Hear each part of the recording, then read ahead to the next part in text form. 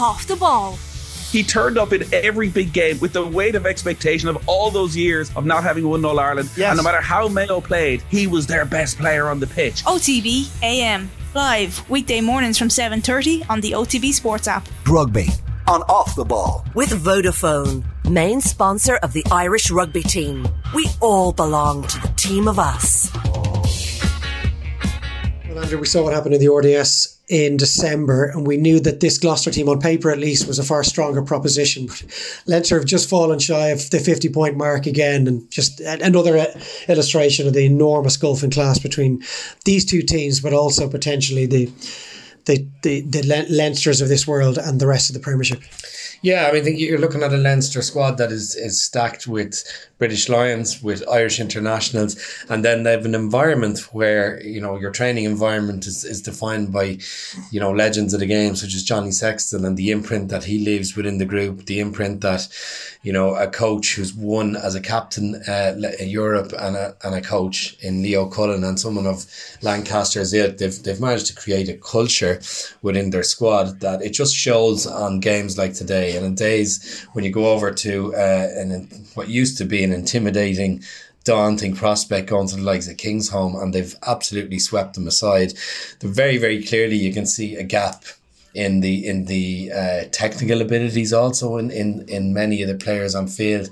But I think this one of the stories of the day is just the ever improving stable of young players that are coming through in the Leinster squad, typified and personified by young Jamie Osborne today with a man in the match performance on European debut, and hugely impressive with it. Yeah, his first start in the competition, a little taste of what the competition might be like up in Le Havre when he came off the bench against Racing. You were gushing in your praise for him throughout the commentary, really. So as a man who was built his career playing with the 10 jersey on his back, I mean, how dearly would you have loved to have played with someone like him wearing 12 outside you, and then Gary Ringrose outside him, and the likes of Robbie Henshaw still to come back into this Leinster team? Because it's a battle for Osborne to get game time. But if he keeps playing like this, Leo Cullen's going to have a major headache when it comes to team selection for the bigger games. Yeah, well, I mean, if you're just taking a game individually on its merits, and we're not looking at who's a current international and history and experience, on its merits alone, that 80 minutes, that's impressive a performance I've seen by a 12 in a European jersey for a long, long time. He is... as a 10 to play inside that, you've got a fella who can get you out of trouble with his left foot. He can get you out of trouble by being a strong ball carrier. He's elusive. He'll get across the gain line with very good footwork and change of pace, so his back row are going to love running onto that ball. But he's also a distributor, so he's literally covering every single part of the game that you'd like to see from your midfield.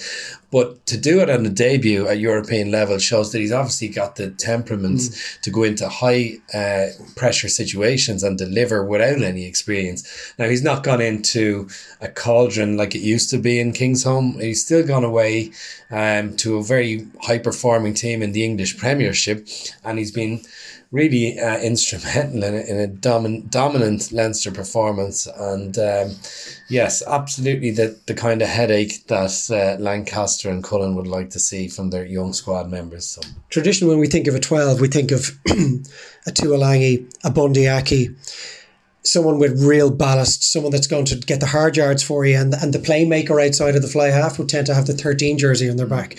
Do you think this is something that he might be able to add to his game? Because you would imagine there's bulk to be put on there. He's still only 21. He was still playing schools rugby just 3 years ago, and that combined with experience and the amount of reps he's likely to get under this Leinster coaching staff, I wonder, can he be that sort of a playing centre as well? Yeah, well, I suppose in the competitive squad that he's in at the moment, and you need to have a point of difference and you need to have unique selling points. If, you know, what you tend to see very often now is prototype young players. They come out and they look the same as the last guy. They play the same as the last guy. You know, they're obviously physically explosive. They can carry into contact with leg drive. They can get the team go forward. But you don't tend to see a player who's, for want of a better word, skinny. Now, he's not skinny, but he's tall, he's thin, he's physically looks different, but he's got a kind of I mentioned it in live commentary, he really reminds me of Will Greenwood, and again, that type of player who's tall and lean in midfield, and but was at 13 played a lot at 12, did play many games at 12, but I noticed, I started to track Osborne during the game. I noticed that he's also communicating a lot on the field, and he's almost talking to people away from the cameras. He's making sure that he's tuned in, or what he needs to get done is getting done. And again, it just looked like the type of performance you'd see from someone who's played in Europe 50 times. That's why I'm so excited by that performance. But again, there's no guarantee in this Leinster setup that he'll start the next game, and you'd hope for him that he does. But I suppose that's just goes to show that's where their strengths lie at the moment, is being able to produce young players of that quality, because of the environment is churning them out. Before we move off Osborne, because there was plenty of other aspects to the Leinster performance to talk about, but it is a World Cup year. Everyone's always keen to talk about the bolters in a World Cup year, even this early in the season. He's only 21, but there is depth in the midfield area for Ireland that do have the likes of Henshaw, Bundyaki, Gary Ringrose. We saw Jimmy O'Brien play the centre during the autumn internationals. There's an awful lot of talk about Antoine Frisch and the progress he's making down in Munster. Is it beyond the realms of possibility we could see Jamie Osborne added to the extended Ireland squad under Andy Farrell in 2 weeks' time for the Six Nations, and then maybe get a run against the Italians, for example, and who knows where things go from there? I don't think it's beyond the realms of possibility, because I think the Irish management are they're a very open-minded group in terms of selectors. As selectors, they've been very much picking on form.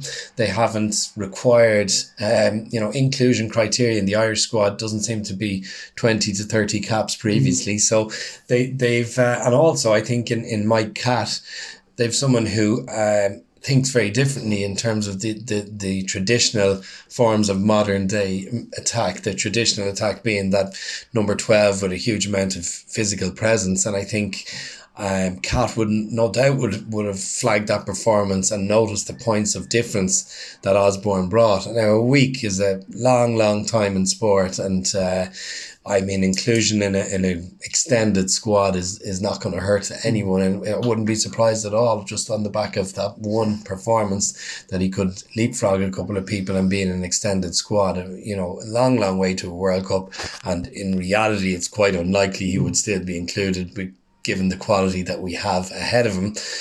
But you never know in sport. Yeah, things happen, injuries happen. So Leinster, 15 points from 15, 3 bonus point wins, whole heap of tries. They've scored over 100 points over the 2 games against Gloucester. They're top of their pool with a points difference of, I think, just under 130. So look, they're going to be in the last 16. They'll almost certainly be one of the top 2 seeds going into the knockout stages. And rightly so, one of most people's favourites to win this competition. But at the same time, there was a lot that Leo Cullen and his coaching staff will want to sift through from today. Just to throw some numbers out, 2 penalty tries conceded, both off line-out mauls, which is obviously an issue at set piece, 2 yellow cards, 17 penalties. They lost one of those penalties at scrum time. They lost 3 of their own line-out throws. So a long way from the perfect performance, but I guess from a coaching point of view, that's a better place to be in than having very little to say off the back of a thumping win like this. Yeah, I think the really important part for Leinster is to learn from those mistakes, having won comfortably.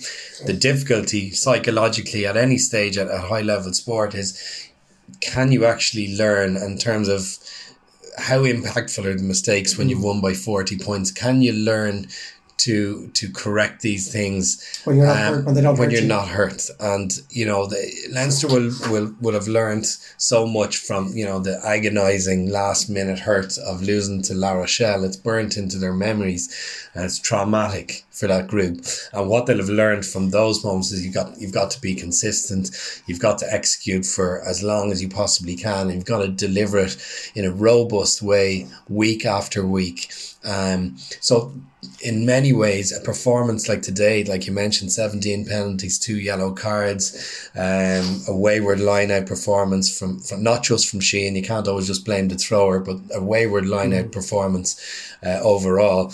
That is is something that I hope will hurt, because it is something that they can, I suppose, paint the picture to their squad and say, is this a threat to us delivering another European Cup? They're very aware as a group that they've delivered at every point up until 2 crucial moments in finals against Saracens and now La Rochelle last year and a semi-final the year before. So I do think there's an underlying hurt in the group, and there's a sense that they haven't won what they should have, but nobody hands it to you. So isn't the role of human nature unavoidable? This ceased to be a contest long before the end. Okay, final question, Donner. Looking forward, they play Racing next week. In terms of the enormity of the result, there's not an awful lot riding on it, but they do want to make sure they are one of those top seeds. Would you expect things to be shaken up a little? A couple of bodies will be coming back? Or will they see it as an opportunity to go with a similar group of players and maybe right some of the errors that they made today? I would have thought at this stage Leinster are going to go with marquee selections. It's a home game in Aviva. They're heavily promoting it and advertising it, and the Irish provinces need to literally financially capitalise on those opportunities to fill out Aviva Stadium. I don't anticipate for any reason, commercial or performance reasons, that they're going to put out a weakened team against a Racing side that have been beaten in Le Havre previously and are probably going to travel over here with trying to prove a point. So I do anticipate a full strength Leinster side and a willingness from Leinster to get a full house and a rocking kind of European environment there in Aviva, and it should be an interesting day. Rugby on Off the Ball. With Vodafone, main sponsor of the Irish rugby team. We all belong to the team of us.